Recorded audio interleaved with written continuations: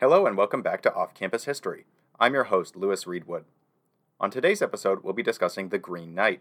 The Green Knight is a 2021 film directed and written by David Lowery. The film is based on the Arthurian tale Sir Gawain and the Green Knight, which was first recorded as a poem in a 14th century English manuscript. In both the original poem and in the film, the story follows Gawain, a nephew of King Arthur, who undertakes a quest to face the Green Knight and fulfill a promise made 1 year prior. Along the way, Gawain experiences strange and magical trials and tribulations.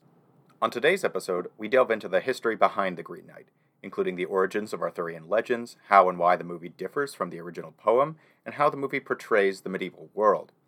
To discuss all this with me, I'm joined by Morgan Moore. Morgan is a PhD student at the University of Toronto's Centre for Medieval Studies. Her research is about the relationship between performance and manuscripts in medieval England and Wales. As part of that expertise, she knows a lot about Arthurian tales generally, and the Sir Gawain and the Green Knight poem particularly. We've got a great episode for you today, so let's get into it.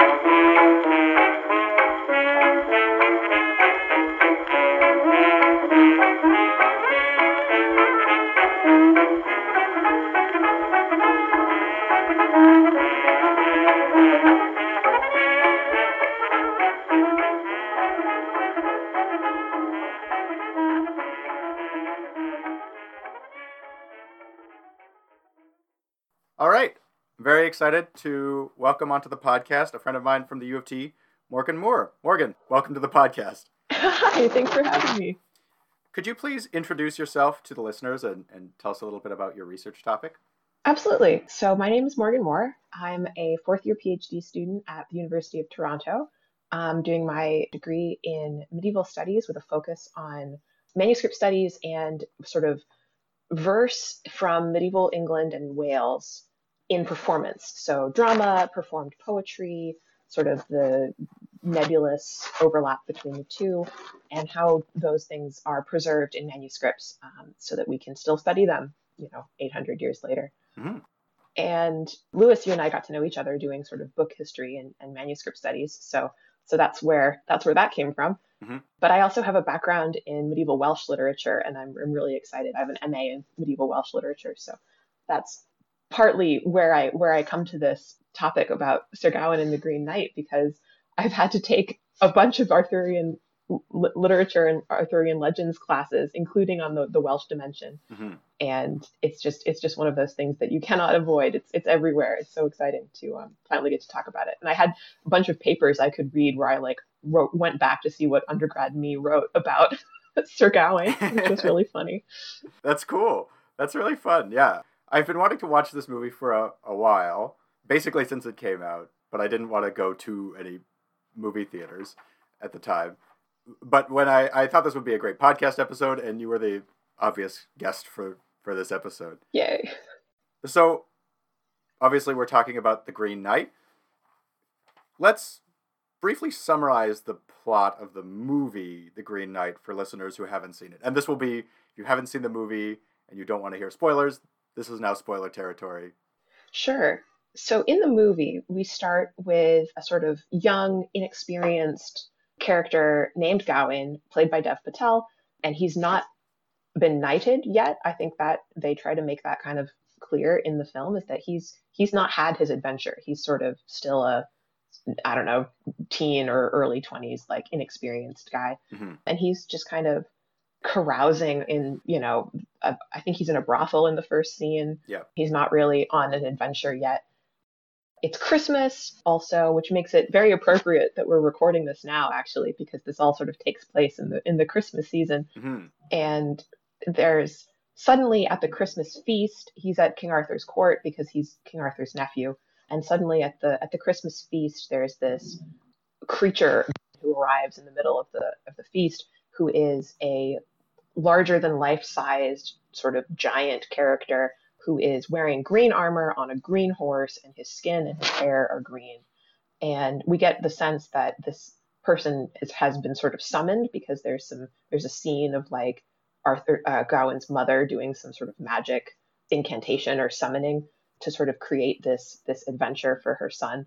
But anyway, this Green Knight walks up in the middle of the Christmas feast And there is a moment where he issues a challenge, and it's a game. It's an offer to play a game, but that obviously has a slightly different connotation when it's something a little sinister. Mm-hmm. But the game that he wants to play with anybody who is daring enough to take him up on it is sort of a physical contest of using a massive axe that he has, like a big green axe.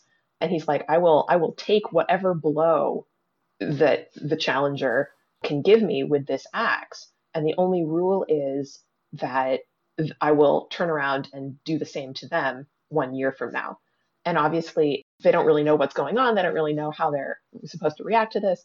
But Gawain basically is, I think, kind of peer pressured, or it feels like Arthur is kind of asking him, wouldn't you take this? Wouldn't the honorable thing be to take this? So he takes this challenge, and he cuts off the Green Knight's head with the axe, and it's just a very, very violent, very sort of dramatic moment. And then, of course, because it's magic, the Green Knight picks up his head and is still alive and is like, cool, see you in a year. And Gawain is now left with the repercussions of this game that he has decided to play, where he has to now be ready to take on, whatever the next blow is. And he has a year to sort of think about this and get ready. And does he want to show up in a year and like be there and be ready to receive the Green Knight's blow? But so he has some adventures, he does some traveling, he encounters along his way some more magic and some more sort of interesting scenes that we can talk about, like get into some of the things that he goes through on his trip. But basically, he ends up a year from the day back in the wilderness, and he's been trying to find the Green Knight. And he has this sort of overnight in a weird castle where the Lord and Lady like offer to put him up for the night. And while he's there, he has in the movie, it's one sort of sexual, like romantic engagement with the lady of the castle. And then the next day he goes out and finds the Green Knight, and the Green Knight like is basically goes, okay, you want to go? And we have this weird sort of flash forward moment. Oh, I didn't mention the girdle. Anyway, so Sir Gawain like envisions what's going to happen, what his life will be like if he doesn't commit to being beheaded, and then he decides in the last moment he's going to, give away his magical protection that he had gotten from his mother and from the lady, which is also complicated. Mm-hmm. And he basically surrenders to the Green Knight and says like, okay, I'm here, I've made my choice. And then it cuts immediately, and that's the end. Yeah. The movie ends with the Green Knight saying, okay, now off with your head. And we don't actually see what happens next. We don't get to know. No. Which is intentionally ambiguous. I found an interview with David Lowery about that. I should mention David Lowery is both the director and he wrote the screenplay for the film. And it's so interesting. I feel like some of the choices that David Lowery made in writing the screenplay tell you a lot about him as a person. Interesting. There are some things that he changes and some reasons that he gives for why he changes them or why he adds certain things that you're like, oh, okay, David. Interesting. Interesting. I'm interested to hear those. Yeah. We'll get into some of those changes and why he made those in a little bit. Mm-hmm. I want to hear a little bit about the source material for the movie. The film is based on the story Sir Gawain and the Green Knight, which comes from a 14th century manuscript. Yep. What do we know about, other than that this is a 14th century manuscript, what do we know about it? It's such a great little manuscript. So first of all, 14th century manuscript, it's preserved in I think it's in the British Library, and it's in the sort of collection that was owned by the great book collector Cotton. So the name for the manuscript is Cotton Nero A10 because he kept it on a shelf near a bust of Nero. And it has, 4 other poems in it, one of which is also the famous Middle English poem, The Pearl. So the unknown poet behind these works is usually called the Pearl poet or the Gawain poet. And the style is sort of, it's in this sort of style of poetry that they refer to as like the alliterative revival, because it's not Old English alliterative poetry like Beowulf, like you think of with like really heavy consonantal alliteration, but it's a revival where a couple hundred years later people were like, oh, that was cool, let's do that again. But the language is more modern, and it shows like Middle English developing with the influence of French and the influence of sort of Norman words. So it's closer to modern English. You can sort of understand it a little bit better if you squint, if you read some of the lines are more easier to understand, even untranslated. But it also, this particular manuscript has a very distinct sort of northern or like regional dialect in it, which has helped people or helped scholars sort of theorize about where the scribe or the poet themselves might have been from, even though I have definitely read somebody pointed out very intelligently, just because somebody writes or speaks a certain dialect doesn't mean that's where they were writing or speaking at the time. Like, people can move around. Right, that's a good point. Yeah. Yeah. So the manuscript could have been produced in London, or it could have been produced in the borderlands in like a little regional court where somebody had, a wealthy family or, territorial like court area. But the language and the dialect that it's written in has a sort of border between Western England and Wales style to it, which is why this is, and in the text of the poem in Sir Gawain, he also goes traveling in the wilderness in and around the borders and in Wales and into sort of the northern, like, it feels very, it's called a border romance for a couple of reasons. And that's part of it, is that there's this like divide between the center, like the cultural center at Arthur's court, and the outside world, like the wild sort of outer world, which is also where a lot of people, people have read this as a post-colonial poem. People have read this as like, a contrast between civilization and wilderness, or between man and nature, or between Christianity and paganism. So there's a lot of like, yeah, so basically what you asked about was the manuscript. And I can just say that, like, we don't know quite where it was produced. We don't know quite who produced it. We don't know who it was produced for. We don't know who the poet was, but we know that it's a rather small book. It's a little manuscript, and it has sort of a unassuming art in it. The people have really enjoyed dunking on the illustrations. They're like, this is terrible illumination. And you're like, well, it's, they did what they could. And it's not, very impressive as a book, but it was preserved very carefully and sort of in this collection for so long. And then it got lost. Like, it didn't get criticized or edited or transcribed until quite a bit into the 20th century. So it got rediscovered, and that was exciting. Okay. Speaking of the dialect that you mentioned, you also mentioned to me before we started the call that we were talking about the pronunciation of Gawain. Yes. And sometimes people say Gawain, sometimes people say Gawain, sometimes people say something different as well. And I was asking you about that, and you mentioned that actually in the text, there's not just one consistent usage, right? Is that correct? Yeah, so my understanding and how it's been explained to me is that essentially names in this style of poetry, and words in general, but maybe names in particular, because you can't find a synonym for a name as easily as you can find a synonym for a word. So in order to fit it into a poetic meter or a poetic sort of metrical line, you can sort of shift the emphasis as needed. And so I know, for example, that in the Middle English, Gawain can also be spelled with a W. So instead of with a G, it can be Wowin if you need that W to match up with the, like, if you're alliterating that W sound in the line, like that is malleable. Like, names, you can sort of, there's some room for manipulation like that. So I will probably end up defaulting to Gawain, but that putting the emphasis on the first syllable like that, I think is because, we don't need it to sound, we don't need the emphasis to be on Gawain because we're not speaking in rhyme, in meter. But if we were, we could make some allowances for that. And it happens elsewhere. And also in the poem, for example, another example of the same thing is, they have the character of Guinevere, but at one point her name is written as Gwenor, as opposed to Gwenor or Gwenor or something, Guinevere or something. So yeah, so there's all sorts of manipulation that can happen there. Interesting. We could try to do the rest of the podcast in meter if you want to. You want to try? I think that. Maybe.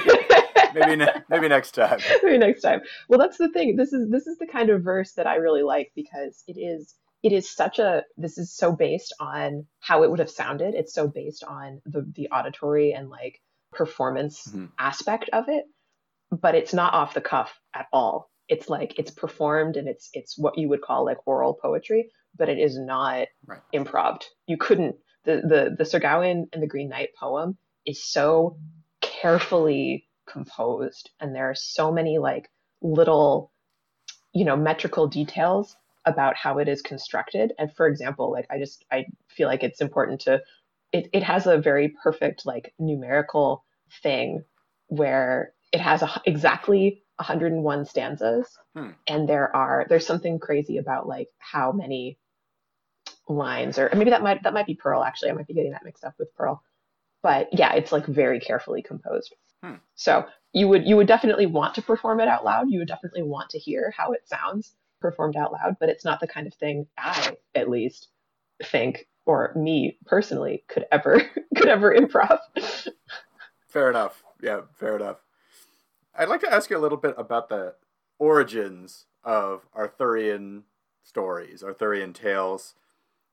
And my first question, which I understand from you is a tricky question.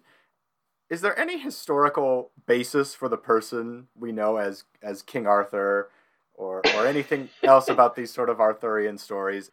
Is there any sort of like kernel of truth in those stories? Oh, Lewis, I'm so glad you asked this, and I'm also like, I got this question. It's been keeping me up at night, just getting this question. Oh, I'm sorry. I didn't mean for this podcast to be that kind of podcast.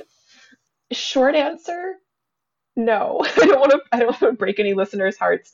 I don't think at the moment the academic community is comfortable saying there is a real sort of known, identifiable historical Arthur. But I will immediately follow that up with, there has been so much work put into figuring that out, whether there might be, and there is still more to be sort of discovered and learned, and like more than I have been able to sort of quickly reacquaint myself with. So I could be eating my words, soon. But my understanding and how I have been sort of trained to talk about this is that there are references to a Dux Bellorum, so like a war leader, who is written into Nennius's Historia Britonum, which is a 9th century, I believe, source about the history of the Britons. And there are also mentions of this character that might be the source or the basis for Arthur in, the writings of Gildas, the Excidia Britanniae, and the Annales Cumbriae, which are the Welsh chronicles, but they're all being written hundreds of years after the events that they're talking about. So they are trying to record, or they're trying to like chronicle history that was several centuries older. And then as the chroniclers are writing, they're sort of projecting back. So it's all a little bit sort of speculative. And then you get references to certain, leader figures or warrior figures, and they're not necessarily kings, and they're not necessarily called Arthur, but it all kind of mishmashes together, and somebody decides, oh, hey, that's an interesting detail. I will borrow that detail, and I will borrow this name, and then you get a cool sort of mashup character, and then somebody else takes that and runs with it. So the real sort of the most influential source probably is Geoffrey of Monmouth's version, where he introduces Arthur, or he puts together Arthur as a king and leader and warrior, and this is where he gets sort of an imperial polish on him in Geoffrey of Monmouth's History of the Kings of Britain, which is a 12th century work, and he's definitely writing for, a certain courtly audience. He definitely has in mind, he's he is utilizing material, well, maybe stealing. He is utilizing material from Welsh and sort of traditional local, like folkloric sources or traditional sources, historical sources. Nennius, he's like, stealing a little bit from the historians as well. But he's definitely doing his own sort of synergy with it and is writing it for an audience of the class of French, like Norman, Anglo-Norman courtier who came over to England with William the Conqueror. So he's got a little bit of a, he knows who he's writing to. He's writing about a really impressive imperial character who like conquers a lot of Europe, and also in this version of Arthur, he like conquers Rome, just because he's that cool. And there is somebody pointed out, in the 17th century that like if Arthur had done that and had actually done all of the conquering that Geoffrey says he did, places like Rome would have some record of it, and they don't. That was my thought. Yeah. Yeah. But just Arthur is so, and he's got material from the Welsh tradition as well. So like we have the name Arthur shows up in one of the very, very most famous Welsh poems, the Gododdin, which is about a doomed battle that warriors went to out of loyalty, and none of them survived, or some of them survived, but basically none of them survived. And like Arthur's name shows up there. And there's, various theories about where the name Arthur comes from. People have argued or have thought that it might be a Roman name or might have some like connection to a character from the Black Sea region, that, there's a Sarmatian theory where it could be Arturius or something. Or maybe it's a Welsh name. Maybe it's from, the Welsh word for bear is Arth. So Arthur is a sort of Welsh name that means like, bear. So maybe he's a Welsh warrior. And like all of these things are contributing to the tradition of this character. But one of my sort of good friends who works on Arthurian material for her PhD has also pointed out to me that like the Arthur that we kind of talk about and know about when we're talking about the character in modern media is such a composite, and was reinterpreted and used and thought about and invented and added onto by the French and by Germans and by, the Dutch and the Spanish. And he gets used in Icelandic material. He gets used all over the world. So basically, just trying to talk about the historical Arthur kind of misses how important and powerful he ends up being as a character. Right. So like for me, what I do as like a literary historian more is trying to think about and look at like how the character and the themes and the other characters and, the world, the canon of Arthurian legend, gets utilized, because we can trace that. There is a history to that. And we can cite, textually, like so-and-so is citing so-and-so, or like, oh, Chrétien's romance feels a lot like this Welsh romance that maybe or maybe not, is a basis for it. Let's read them side by side and talk about the differences, that kind of thing. Did I answer your question? I think you did. Yeah, I think. Cool. I think that answers my question in the sense that I think the answer seems to be it's murky. It's super murky.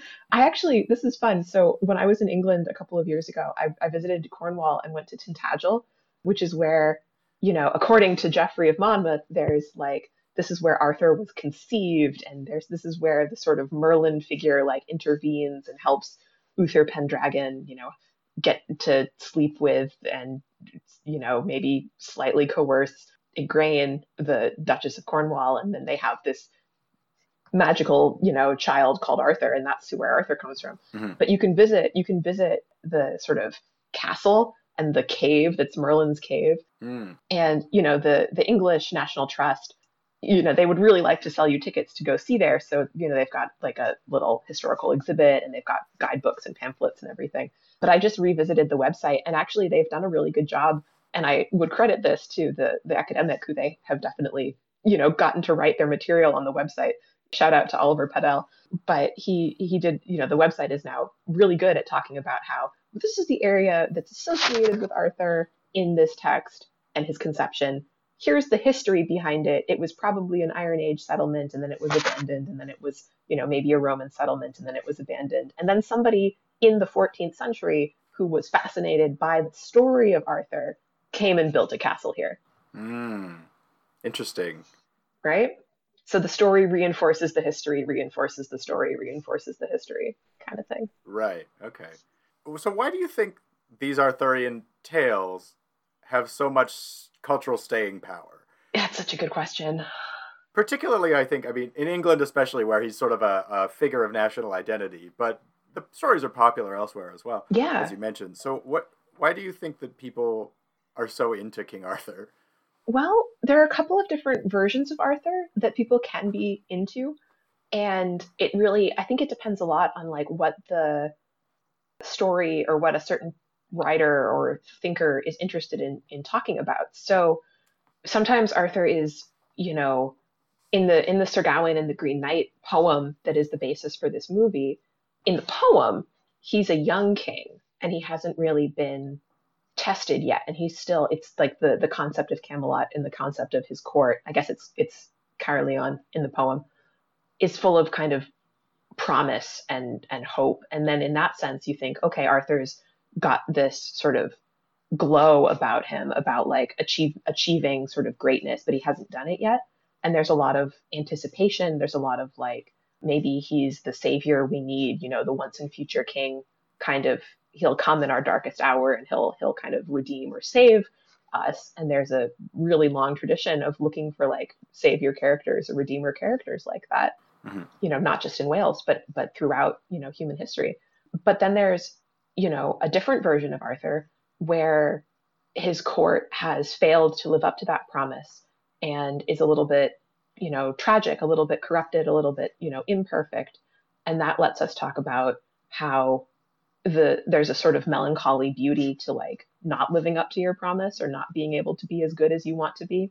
And I feel like that's where Chrétien de Troyes' Lancelot stories kind of come in, or some of the quest for the Holy Grail material, because people are like, we want to live up to this incredible quest, but we are inevitably going to fail. Lancelot is a sinful human. He just can't stop doing adultery, as great as he is. Yeah. Or then, some writers and some versions of the story, there it's a really rich sandbox to play in the Arthurian sort of concept. Hmm. So you can invent a new knight. You can invent a self-insert character and name him Lancelot, and then he's now a part of the story, but he didn't. He was invented.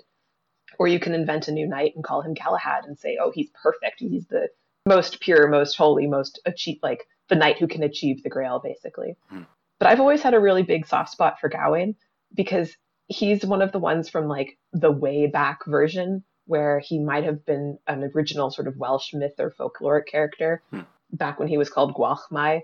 And he's got some sort of cool magic powers in that tradition and in those sort of stories. Hmm. But he keeps getting overshadowed by the new guys.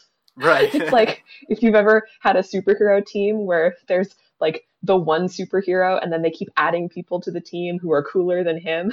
I feel like that's Cowan in the traditional story a little bit. Interesting. Oh, that's fun. Yeah. Yeah. I should also mention that my cat is named Merlin. What? Amazing. Yeah, yeah. What were you reading or watching when you named your cat? Well, when I was very little, my parents had a cat named Morgan, Oh. and she was like named after Morgan Le Fay. Yeah. And then so when that cat passed away and we got a new cat, we thought it was like thematically appropriate Yes. to have Merlin. Well, it is. Absolutely it is. Yeah. And I should also say, like, I didn't necessarily get into studying this because my name is Morgan, but it didn't hurt, right?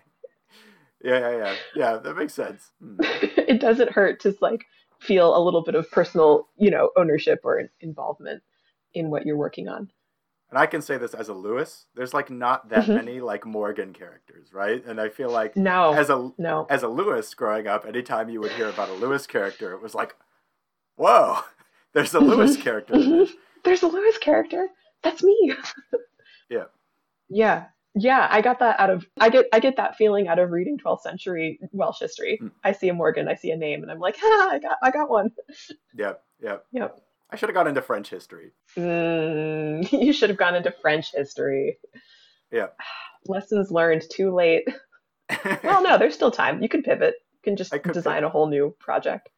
Yeah, I could. Anyway, back to the film, Sure. The Green Knight, and Totally. and comparing it to the original story from the medieval period. What are some of the ways that the story in the film differs from the original story in the manuscript? Oh boy. This is my favorite part. I'm sure there are lots, so we don't have to go through like everything. No, well, it would be a different podcast if we were going through every single little change. Yeah. And people have done that. You know, there's an article out there, I think, for Vox that I found while I was sort of prepping for this. Yeah, I think it's a piece from July by Alyssa Wilkinson for Vox that's talking about how exactly the movie and the poem are different. And I want to kind of be upfront about the fact that the movie advertises itself as like telling this ancient story of King Arthur's court that's like a super well-known story.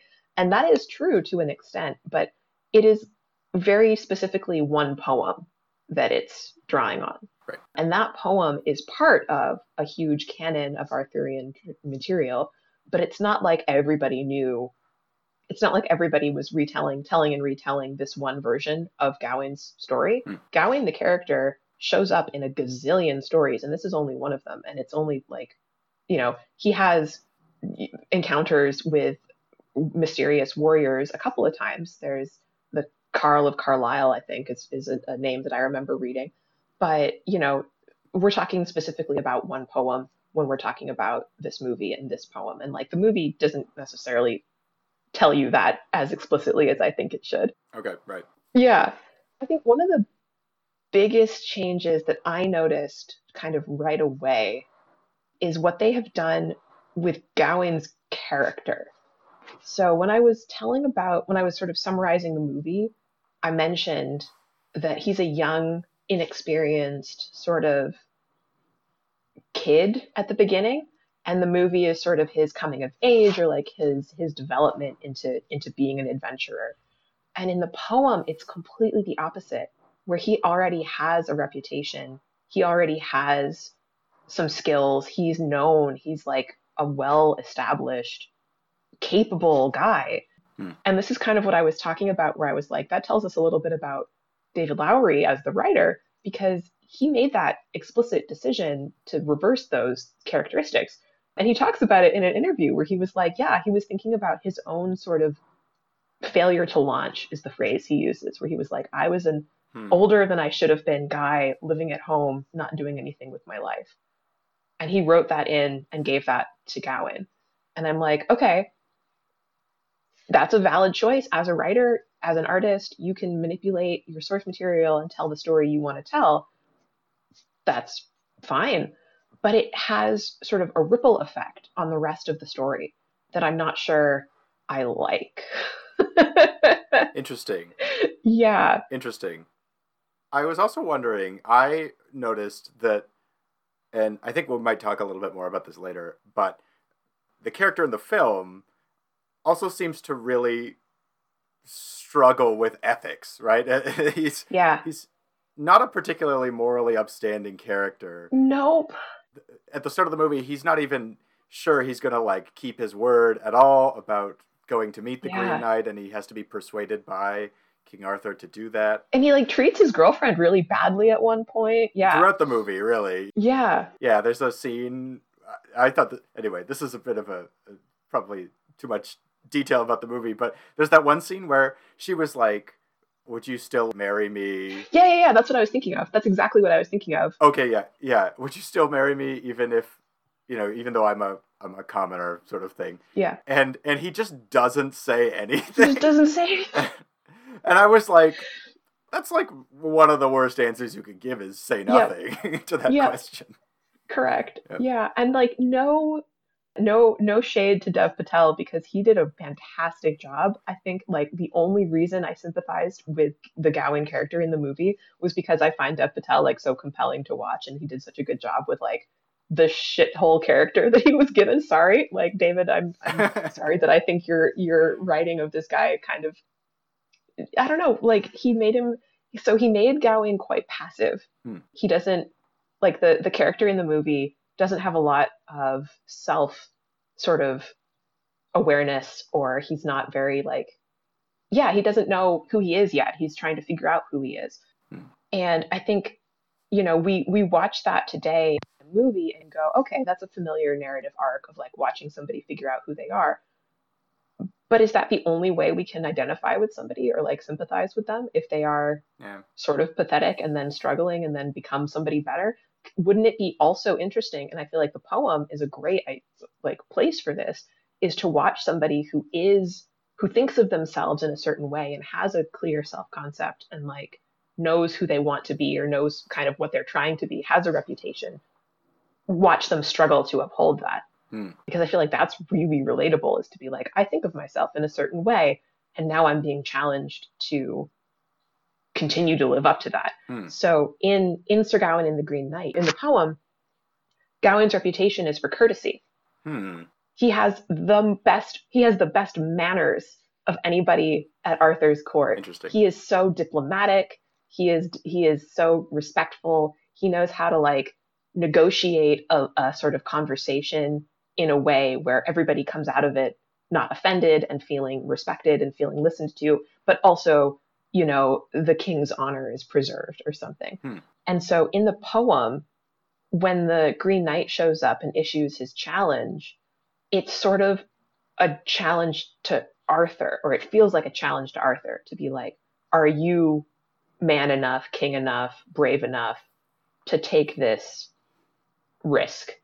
And in the poem, Arthur has to decide, you know, I'm the king. If I take this risk and fail, or if I take this risk and die, my kingdom is in trouble. And also, my reputation is in tatters. But I'm the king. I can't not take this risk. I have to be as great and as bold and as, you know, impressive as my reputation is. So Arthur is stuck, right? Arthur's in a bind. And in the poem, it's Gawain's quick thinking and also instinct for courtly politics that shows he's going to step in and say, I'll take this one. This one is one I can do. I can let you save face, Arthur, and I can, you know, satisfy the supernatural challenge here. So it's a very self-motivated decision to take the challenge, to play the game, to sort of engage with the Green Knight, as opposed to in the movie where it's Gawain being pressured into it by Arthur calling him out and saying, you know, his concept of honor requires this, which is so different. It's so different to have it be pressured from above versus something that he chooses and decides for himself. Right. That is very different. Interesting. And I found that a lot, like throughout the movie, it seemed like the person that they wrote Gawain to be wasn't able to, or was like struggling to make choices to like basically, you know, participate in his own adventure. And in the poem, he's a full participant, and that matters a lot when you get to the castle with the lady.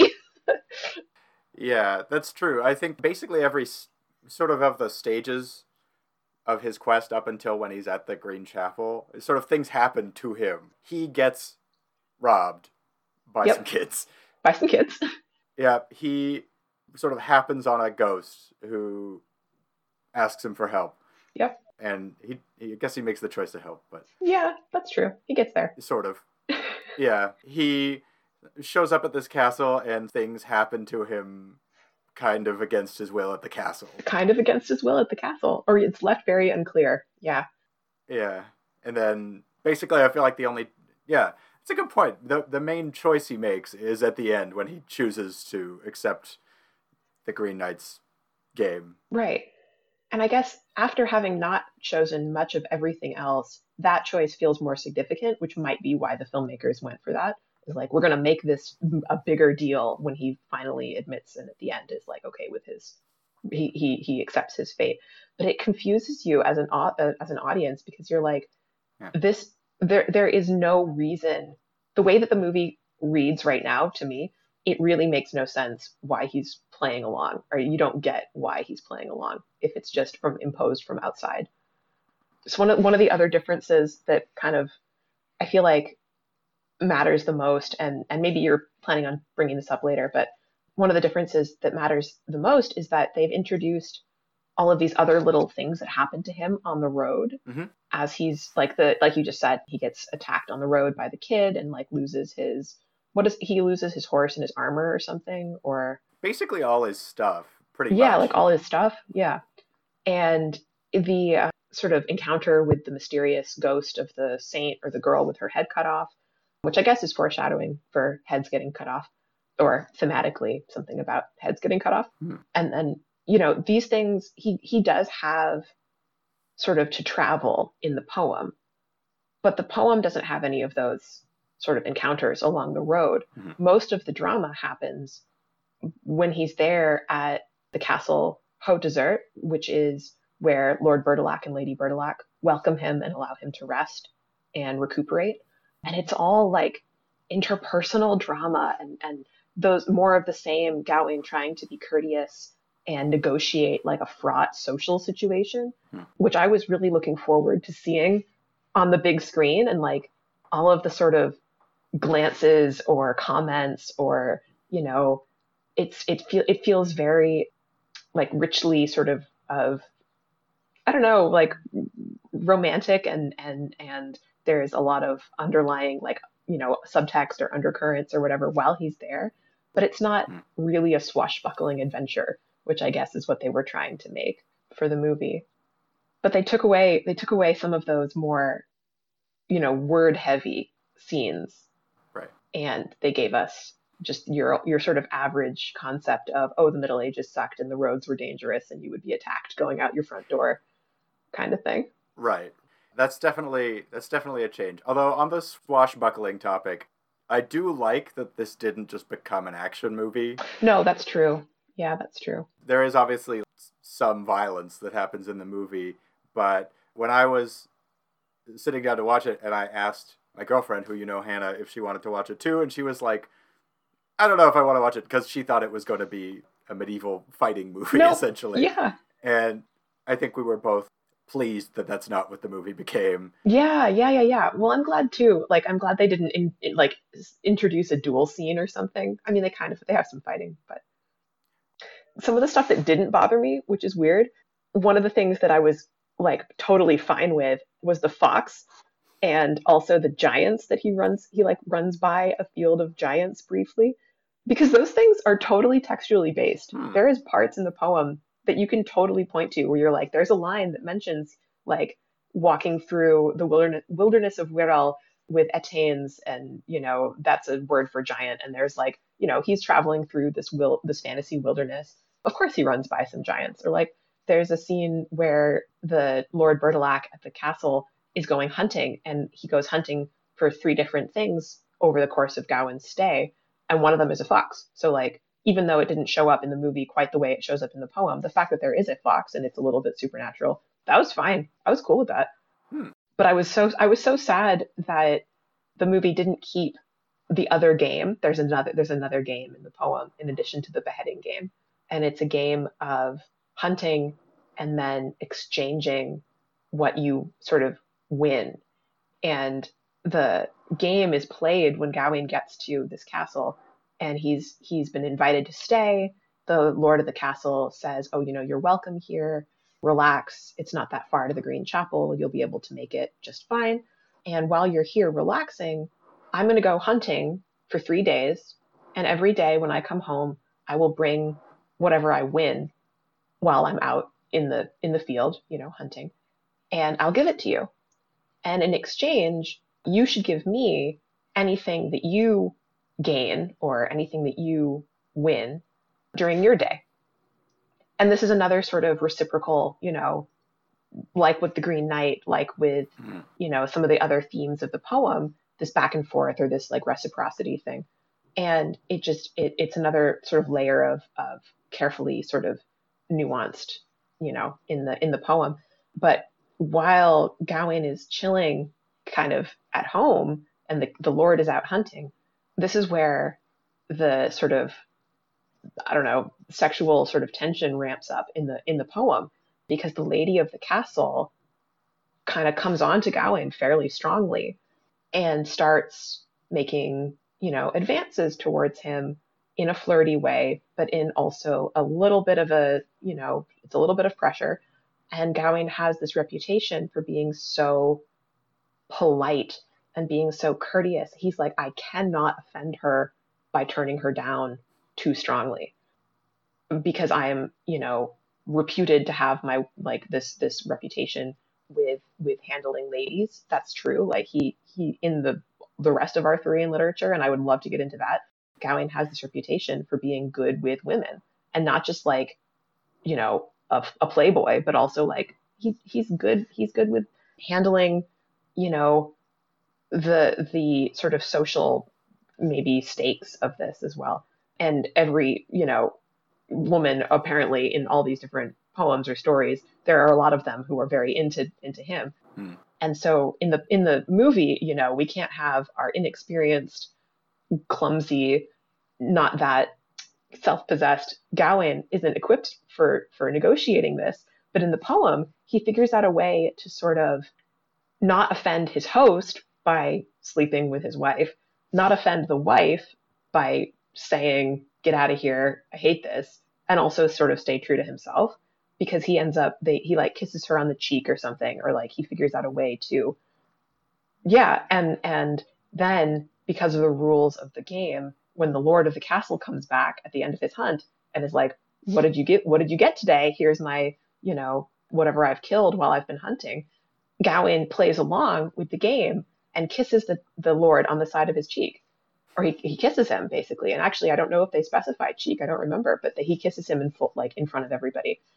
And there is so much there about, public displays of affection, or, kissing obviously had different maybe associations in the past. We can't assume that every kiss was an erotic kiss or a romantic kiss, but it's also true that, there's a certain undertone to it, because the lady of the castle definitely wants to sleep with Gawain.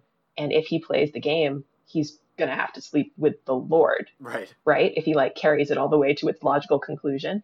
Carolyn Dinshaw wrote an article about this, basically being like, the logical extension of the kissing game is that Gawain and Lord Bertilac have sex. I haven't read it in a couple of years, so she might say other stuff than that. But that was the main gist that I remember. And it's like, oh wow, that's heavier than we really get from the movie. Right. But also, the movie makes it the Lord kissing Gawain and Gawain not participating at all.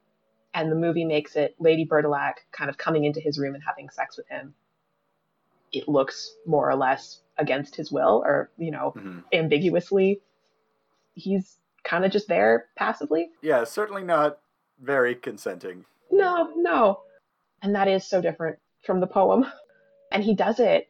I think also, doesn't he do it because she's promised him the magic girdle, or like it's sort of to get his protection back or something? Yes. I don't think we mentioned this earlier. So in the movie, his mother, who is Morgan Le Fay, or I think it's at least like implied that she's Morgan. Yeah. Somebody magical and outside the normal run of the court. Yeah. Before he goes on the quest, she gives him this green girdle and says, like, no harm will come to you while you're wearing this girdle. But then while he's on the quest, it gets stolen from him when he gets robbed by these kids. Yeah. Yeah. And then when he gets to this castle with this lord and lady, the lady has it or another one. It's not really clear what has happened there. It's not really clear. But she has the same kind of thing, and it'll protect him. And so she gives it to him in exchange for this sort of sexual favor. Exactly. And like it makes the sexual encounter between the two of them feel very transactional. Yep. Which is also like not cool. Really? Maybe? Right. Anyway, but in the poem, he has the girdle. He doesn't get the girdle from his mother. His mother's barely in the poem. And that's also something that David Lowery says in an interview. He like did on purpose because he was thinking about his own relationship with his mother. And I was like, that is also fascinating, sir. Thank you for that. But the sort of feeling that Morgan Le Fay is doing this to kind of get Gawain to stop living in her basement, is the sort of, she needs him to go off on an adventure. So she constructs this adventure for him. Right. And she like constructs this Lady Bertilac, who's played by Alicia Vikander, same as Gawain's girlfriend. So she's like summoned this fantastical temptress who looks just like her son's girlfriend, and like gives him the girdle that she gave him. So it feels very contrived, but also it's more confusing in the movie that you don't know, like, is it the same girdle? Is it a different girdle? Where did that come from? Right. Is she a real person? Is she his imagination? This kind of thing. Right. I will say, In the poem, it is all more or less, it is all a trick. Morgan Le Fay is behind everything. There's a line kind of at the end. It's a little bit like Deus ex machina, like, wow, here, and it was all a dream, but it is Morgan Le Fay doing it all. And I had the pleasure and, whatever, of walking into an undergrad medieval lit classroom and having my professor having written on the board, Morgan did it, to like have the grand reveal of the poem, which I still think about all the time. I'm like, I'm glad that I got along with that professor, because in a different life that would have been mortifying. Right. But no, I thought it was cool. It was funny at the time. Yeah, I was going to ask you about the end of the movie and the end of the story, because that was, to me, having like read a summary of the manuscript story, which you can tell me if the summary holds up. The endings are very different. The endings are very different. Yeah. Where in the film, it just sort of, it has a very abrupt and ambiguous ending where you don't actually know what happens to him, what happens to Gawain.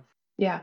In the manuscript story, he essentially survives because he's wearing this girdle, and as you said, it's revealed that this is all sort of a trick put on by Morgan. The Green Knight is actually the lord of the castle he had stayed at previously. Yep.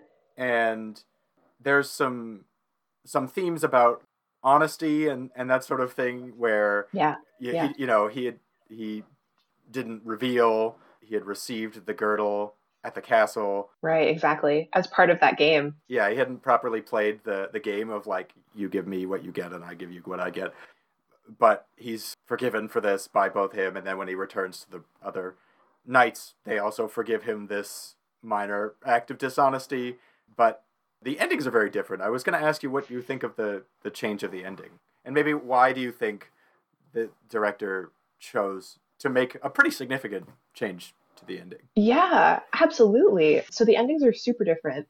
And I think it all comes back to having changed those few fundamental details about who Gawain is and what he's trying to learn during this quest. So in the original ending, in the poem's ending, he has failed to live up to his own high standard for himself. He's failed to be completely honest. He's failed to be completely honorable. And the moral of the story is basically his failure. He has not fully sort of lived up to his own name as this honorable knight. And so he feels like a failure because he doesn't get his head cut off. First of all, he survives the Green Knight trying to chop his head off, not once, not twice, but 3 times. And each of those times is for one of the exchanges that he was going to have, or he had with the Lord of the Castle, with Lord Bertilac. The first time, because he gave Lord Bertilac the kiss very honestly, very honorably, the blade does nothing to him. The second time, same deal, the blade does nothing to him. The third time, the blade nicks his neck a little bit and like gives him a little bit of a cut. And he's like, oh, but I survived. I didn't get my head fully cut off. I just got this little bit of a cut. And the Green Knight explains, yeah, that's because you didn't surrender the girdle that my wife gave you. And if you had given that up and told me about it up front, fair and square, I wouldn't have drawn blood at all. Right. So I feel like really maybe the moral is communicate better. But anyway, or just like be upfront in your communication.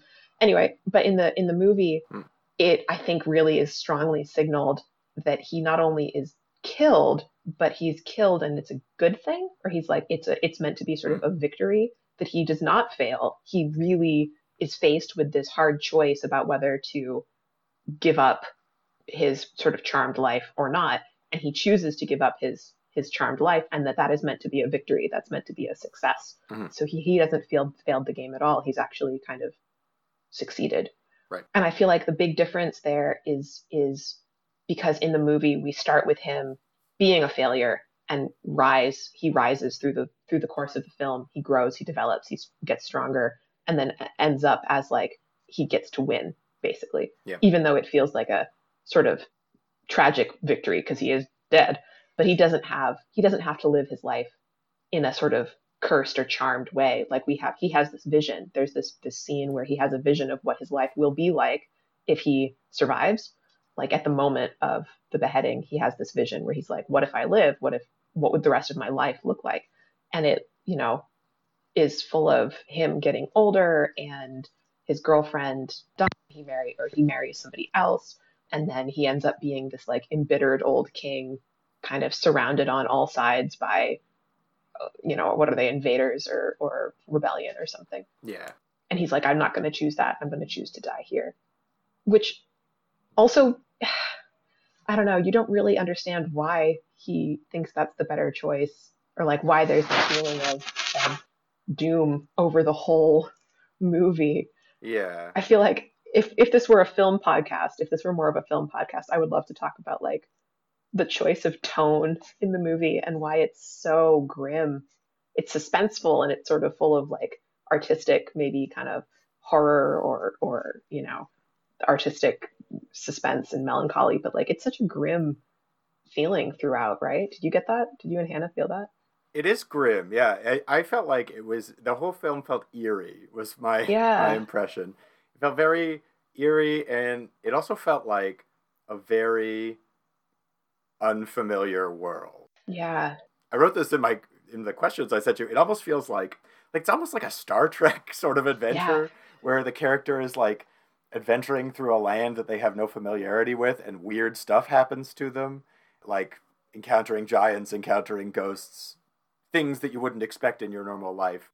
The magical camera or the scientific camera thing that the lady shows him in the castle. Yeah, we don't need to get too much into that because that's kind of off topic, but I did not understand why that was even in the movie. Oh man. Oh man. I mean, so I totally agree. I think that was clearly a choice that the filmmakers made where they were like, we're going to have it be eerie. Eeriness is what we're going for here. And like this feeling of creeping sort of suspense or this feeling of creeping sort of like wrongness. And I think that's actually really effective Hmm.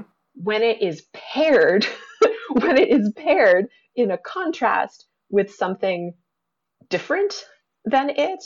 So like one of the best things about the poem is that it balances two different worlds, right? It balances the courtly world of King Arthur's court or the courtly world of the castle Haut Desert with the outer sort of wilder, eerier, unfamiliar world. Hmm. And in particular, because this is set at Christmas time, so Arthur in the beginning is having a festive court and it's full of noise and color and festivity and everyone's having fun and exchanging gifts and there are minstrels and like that's the world that the Green Knight bursts into and interrupts and everything falls silent. Hmm. And I feel like there needed to be a brighter, more jolly, more sort of merry world or scene in order for the interruption of the otherworldly to matter. Hmm. Otherwise, it doesn't matter if it's all one eerie set. Like if Gawain is living in an eerie sort of unfamiliar world, and then he just spends his whole time in an eerie unfamiliar world with no respite, then it stops being effective. Yeah. So like when he got to Lord and Lady Bertilac's castle and he's being greeted by Joel Edgerton and Felicia Vikander or whoever, I really wanted that to be a contrast with the struggle of his journey up to that point. I really wanted them to be more welcoming and more and Lord Bertilac, the character, kind of is. He has a certain amount of welcomingness and warmth to Gawain, and there's some nice, like, there's the lighting changes a little bit and gets a little warmer while he's there. But in order for there to be that sort of creeping sense of eeriness that sort of interrupts or sort of sneaks in around the edges of an otherwise friendly encounter, I just don't think it works as well. Yeah. Hmm. That makes sense. So, thinking less about the film as a representation of, or an adaptation of this story, and Yeah. thinking more about it as a representation of the medieval world, obviously much of what happens in this story is fantastical Yeah. and not based in the reality of the medieval world. Yeah. All the ghosts and giants and all that stuff. But there are a lot of scenes that are intending to represent something about medieval life, right? We see these scenes in town, in court, in castles, and that sort of thing. What did you think about how this film represents the medieval period? And I mean this not just in terms of like the physical look of these places, although you're welcome to comment on that as well. But also as it relates to how people relate to one another, culture, Yeah, gender norms, that sort of thing. absolutely. Oh yeah, I'm really excited about this because there's so many things I would like to say, and like I don't know if I'm even going to remember all of them because I had so much that I could say to this question. This is obviously, yeah, it's a big question. Oh, but it's so exciting. It's like there's you could have an entire hour of content here just on this question alone. So I feel like the first thing that I really want to address is how the movie chooses to cast different characters of different color, like characters of color, actors of color, Mm-hmm. and what it is or is not kind of saying about race in the Middle Ages. Because that's like a big important question right now. Academics and scholars have done a lot of work and found a lot of evidence or been able to substantiate the idea that like England, even at this period, was not monoracial, right? Like we talk about it in different ways in the past, and they don't have the same categories of like black, white, indigenous, Asian, whatever. The categories are different Right. in the medieval period, but anywhere that the Roman Empire reached to, there are, skeletons, grave sites, evidence of people living who were not, blonde hair, blue eyed white people. Right. And we have evidence for that, like the Ivory Bangle lady in York, and like some of the grave sites around the Welsh coast, and so after after the first or second century, England could have had people in it who are not just like blonde hair, blue eyed white people. So I really liked actually that the movie went ahead and cast Dev Patel and I think Samita Chowdhury, the actress who they cast to play Morgan Le Fay, Right. are both actors of color, which is good, because the modern American public is uncomfortable with that in a medieval setting, Mm-hmm. but it's actually fine, Mm-hmm. or it's more fine, especially when we're talking about this, which is definitely a fantasy story. On the other hand, I didn't love the fact that the Morgan Le Fay character was a woman of color and also so clearly outside the Christian mainstream, because that, like, what the Middle Ages did have, even though they didn't have the same sort of racial categorization that we have, was they had concepts of religious categorization. And so you could be, your sort of race and your religion were so deeply intertwined. And there has been incredible work done on that by people like Geraldine Hang.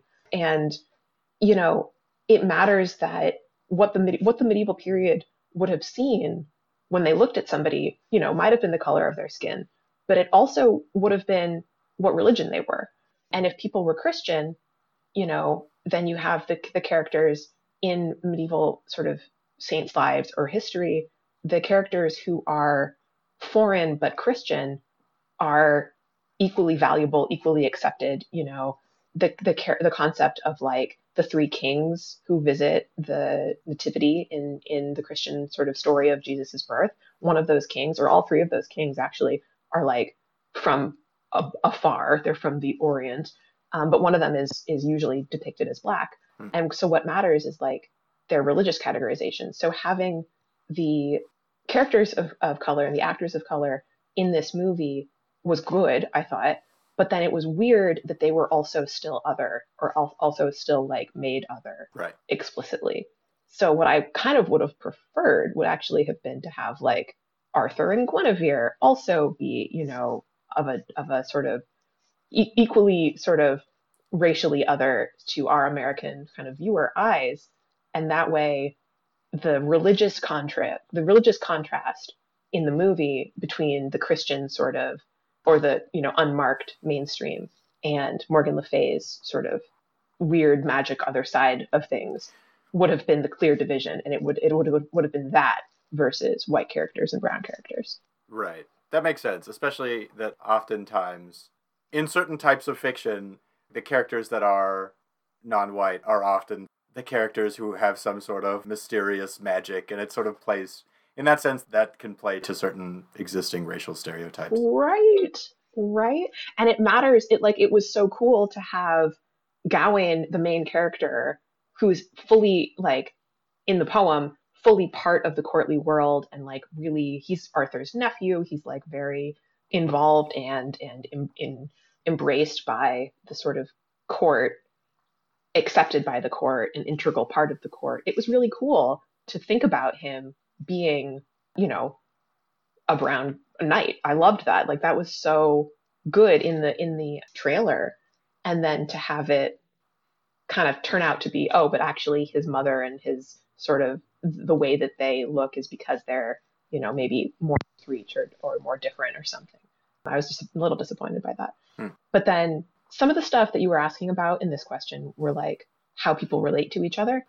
So I'll just kind of repeat what I was saying earlier, or what I was thinking about earlier, of the movie needed to be, it has a certain gray, eerie, unfamiliar feeling to it throughout the entire movie. Yep. And maybe that's partly because they're trying to tell a ghost story.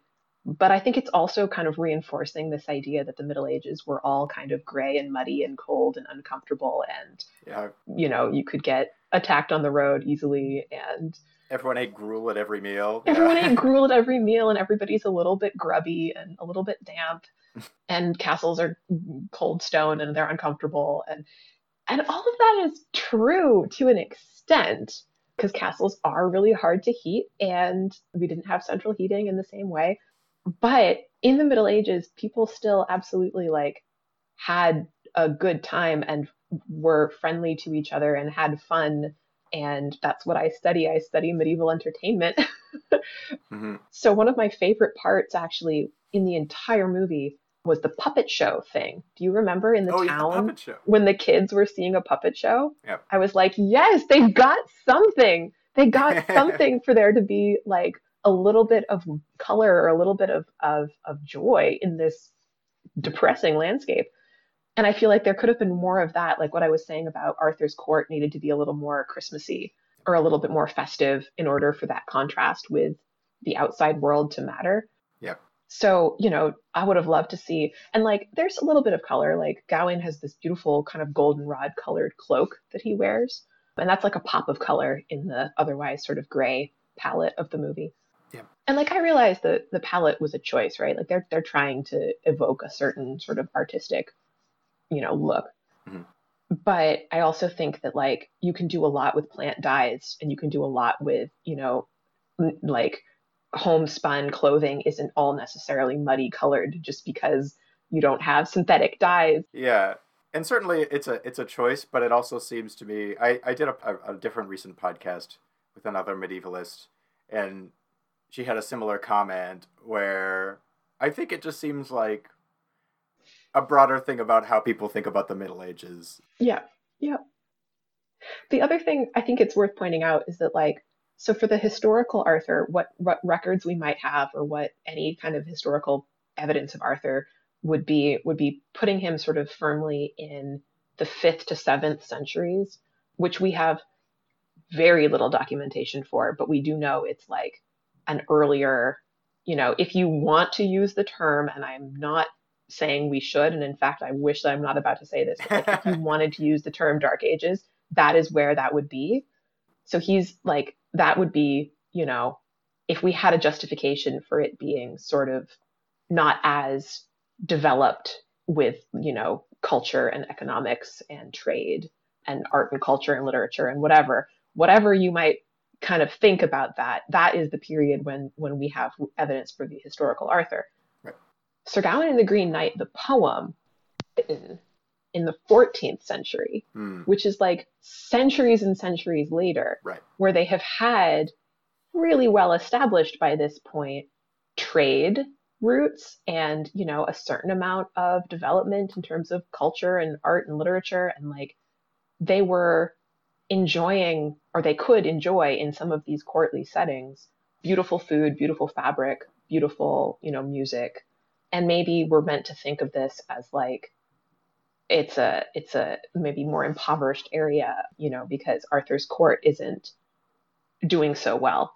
The interview that I was reading with David Lowery, also he points out that like Arthur and Guinevere in the movie, he kind of made them intentionally look a little bit ill, you know, because it's a metaphor for like the court is kind of not doing so well. It's kind of struggling or it's poorly or it's corrupted or something. Right. So there may be, it's all part of that tone of like it's not really in good shape. Mm-hmm. But I still think they could have had like a minstrel. Come on. Right, yeah. Especially on Christmas. Especially on Christmas. One other thing I wanted to ask you about is, and we've talked a little bit about this, but it seems to me in the original story, the original manuscript story, there's a really strong lesson, an actual, like trying to teach people something about honesty. Yeah. And the movie also incorporates themes about chivalry, chivalric honor, particularly in relation to keeping one's word, although there's other components as well that come up. But I think honesty and keeping one's word is a really strong theme. Yeah. And I was wondering if you wanted to talk a little bit about these ideas, how they relate to the idea of chivalry, and how the historical reality compares to the portrayal on screen. Yeah, I'd be happy to. It's interesting. So I actually was confused by this in the movie because I didn't necessarily understand what they were trying to say about, what the lesson was in the movie. So like they're telling me in the trailer and in the advertising, oh, it's all about honor. And people say in the film, oh, it's all about honor. But it felt so different from the honor, the way that I'm used to hearing it talked about in actual medieval texts. Interesting. Okay. Because the chivalry in the I'm sort of familiar with, and that maybe this is, I don't know, what this is based on necessarily, but like the code of conduct for a knight is to be extremely Christian, is to put your sword and your lance and your spear in the service of the church or in the service of God, and to go to mass and to love the Virgin Mary and to use your strength and your skill and your immense, killing power. Let's be honest, like knights are terrifying if you think about what they're capable of doing to a sort of single fighter who's not on a horseback. Having a knight mounted in full plate armor with a lance is like, that's terrifying. So you're supposed to use that power and that capability for good, and in particular, not misuse it, to use it in the defending the innocent, defending the weak, defending women, defending God, and seeking to purify yourself and seeking to live a pure and Christian life. And this, this is so funny where you read Arthurian romances, or you read, the Quest for the Holy Grail, or you read the Chrétien de Troyes, like stories, and they're going to church all the time, or they're going to mass all the time. They're praying all the time. And in the original Sir Gawain poem, Sir Gawain has like a portrait of the Virgin Mary on the inside of his shield. Right. So that he can look at her when he's like riding around. I think that was in the movie too, actually. Was it? Okay. That's important. I'm glad that they included that. But they don't talk about what virtue like really means. They just use this word honor as a shorthand, I guess, for needing to be honorable. And keeping your word, I suppose, is definitely part of that. And that might be what the movie was trying to say. But it really felt like they kind of reduced chivalry down to sort of one thing of keeping your word. Right. When it is a whole much bigger like concept, or it could be a whole much bigger concept that also had to do with how you comport yourself in society and about having good manners and having, the ability to carry on a good and an entertaining conversation with your host if you're a guest like Owen is. Right. So being able to like, I don't know, be gracious. I think being gracious is a big part of it. And you just I didn't really get that in the movie at all. Which you said was a bigger part of Gawain's character in Arthurian tales originally. Courteousness and ability to handle social situations in a graceful way. Yeah, exactly. It's interesting though. I think some of that comes a little bit later, where it's like writers in sort of the ballad tradition or a later sort of romance tradition, looking at the sort of what they get from the Middle Ages, medieval period, and seeing where they can introduce their own ideas, or what they can take and like borrow and turn into their own work. So in the sort of limited research that I was able to do, I like found, a bunch of different poems, and even up into the Victorian sort of the Alfred Lord Tennyson like version of the Arthurian stuff. But even in between, I guess, like maybe some of the 17th century stuff. Like, I don't know, they keep using the name, they keep borrowing Gawain as a concept, as a character, and then just like plonking him down into even more new tense situations where he has to like get married to somebody, or he like turns into a James Bond character where like every movie there's a different girl.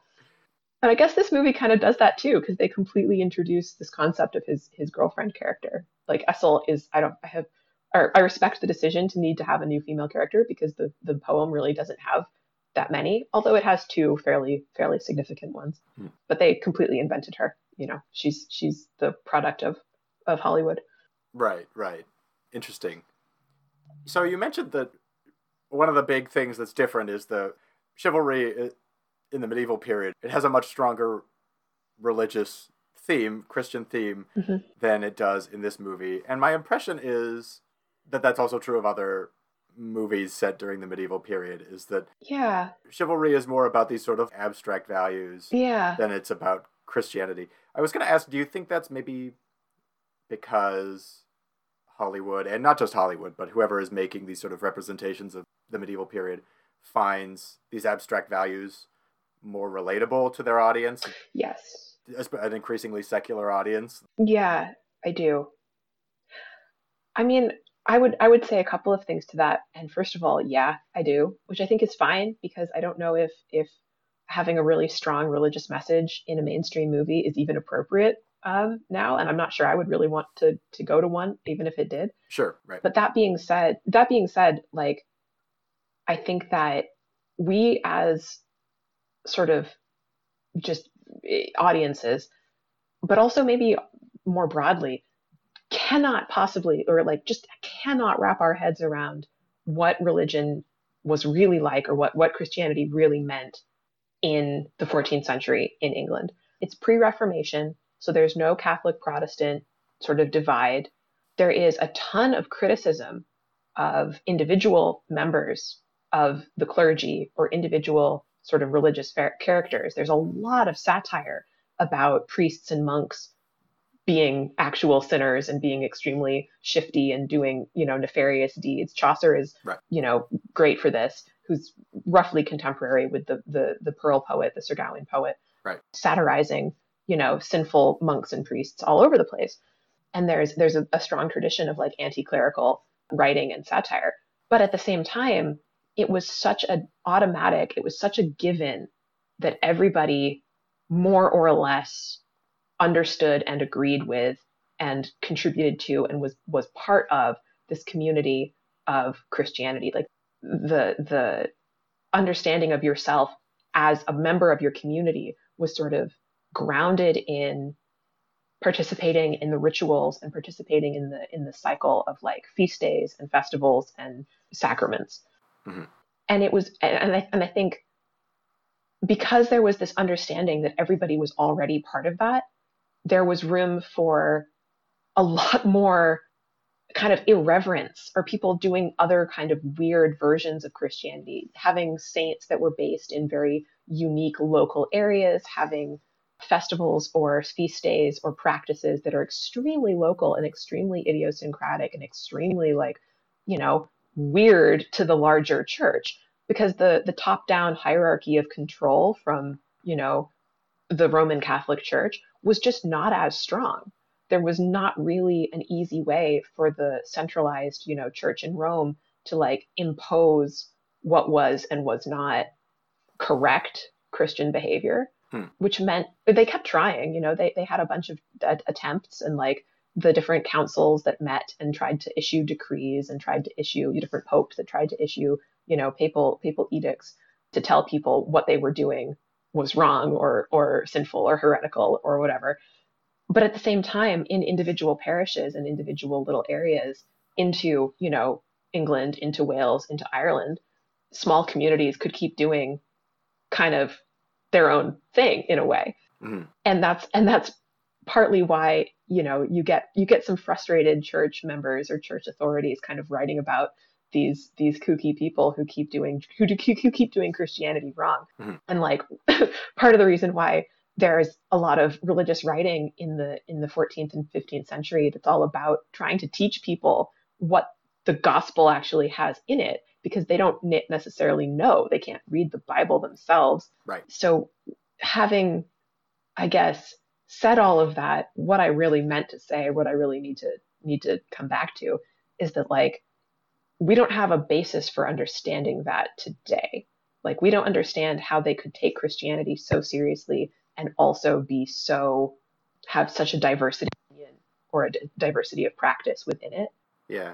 I feel like we have such a, like, in America in particular, there's still such a strong, like, almost Puritan approach to Christianity, where it's very strict and there's a lot of, I don't know, shame and punishment associated with doing it kind of wrong. Yeah. And the medieval period definitely had that, but also I feel like there was more, you could play with it more. And that's part of where, like, medieval drama is very founded in religious practice as well, because those were stories that everybody knew, and that's what they did. That's what they made plays out of.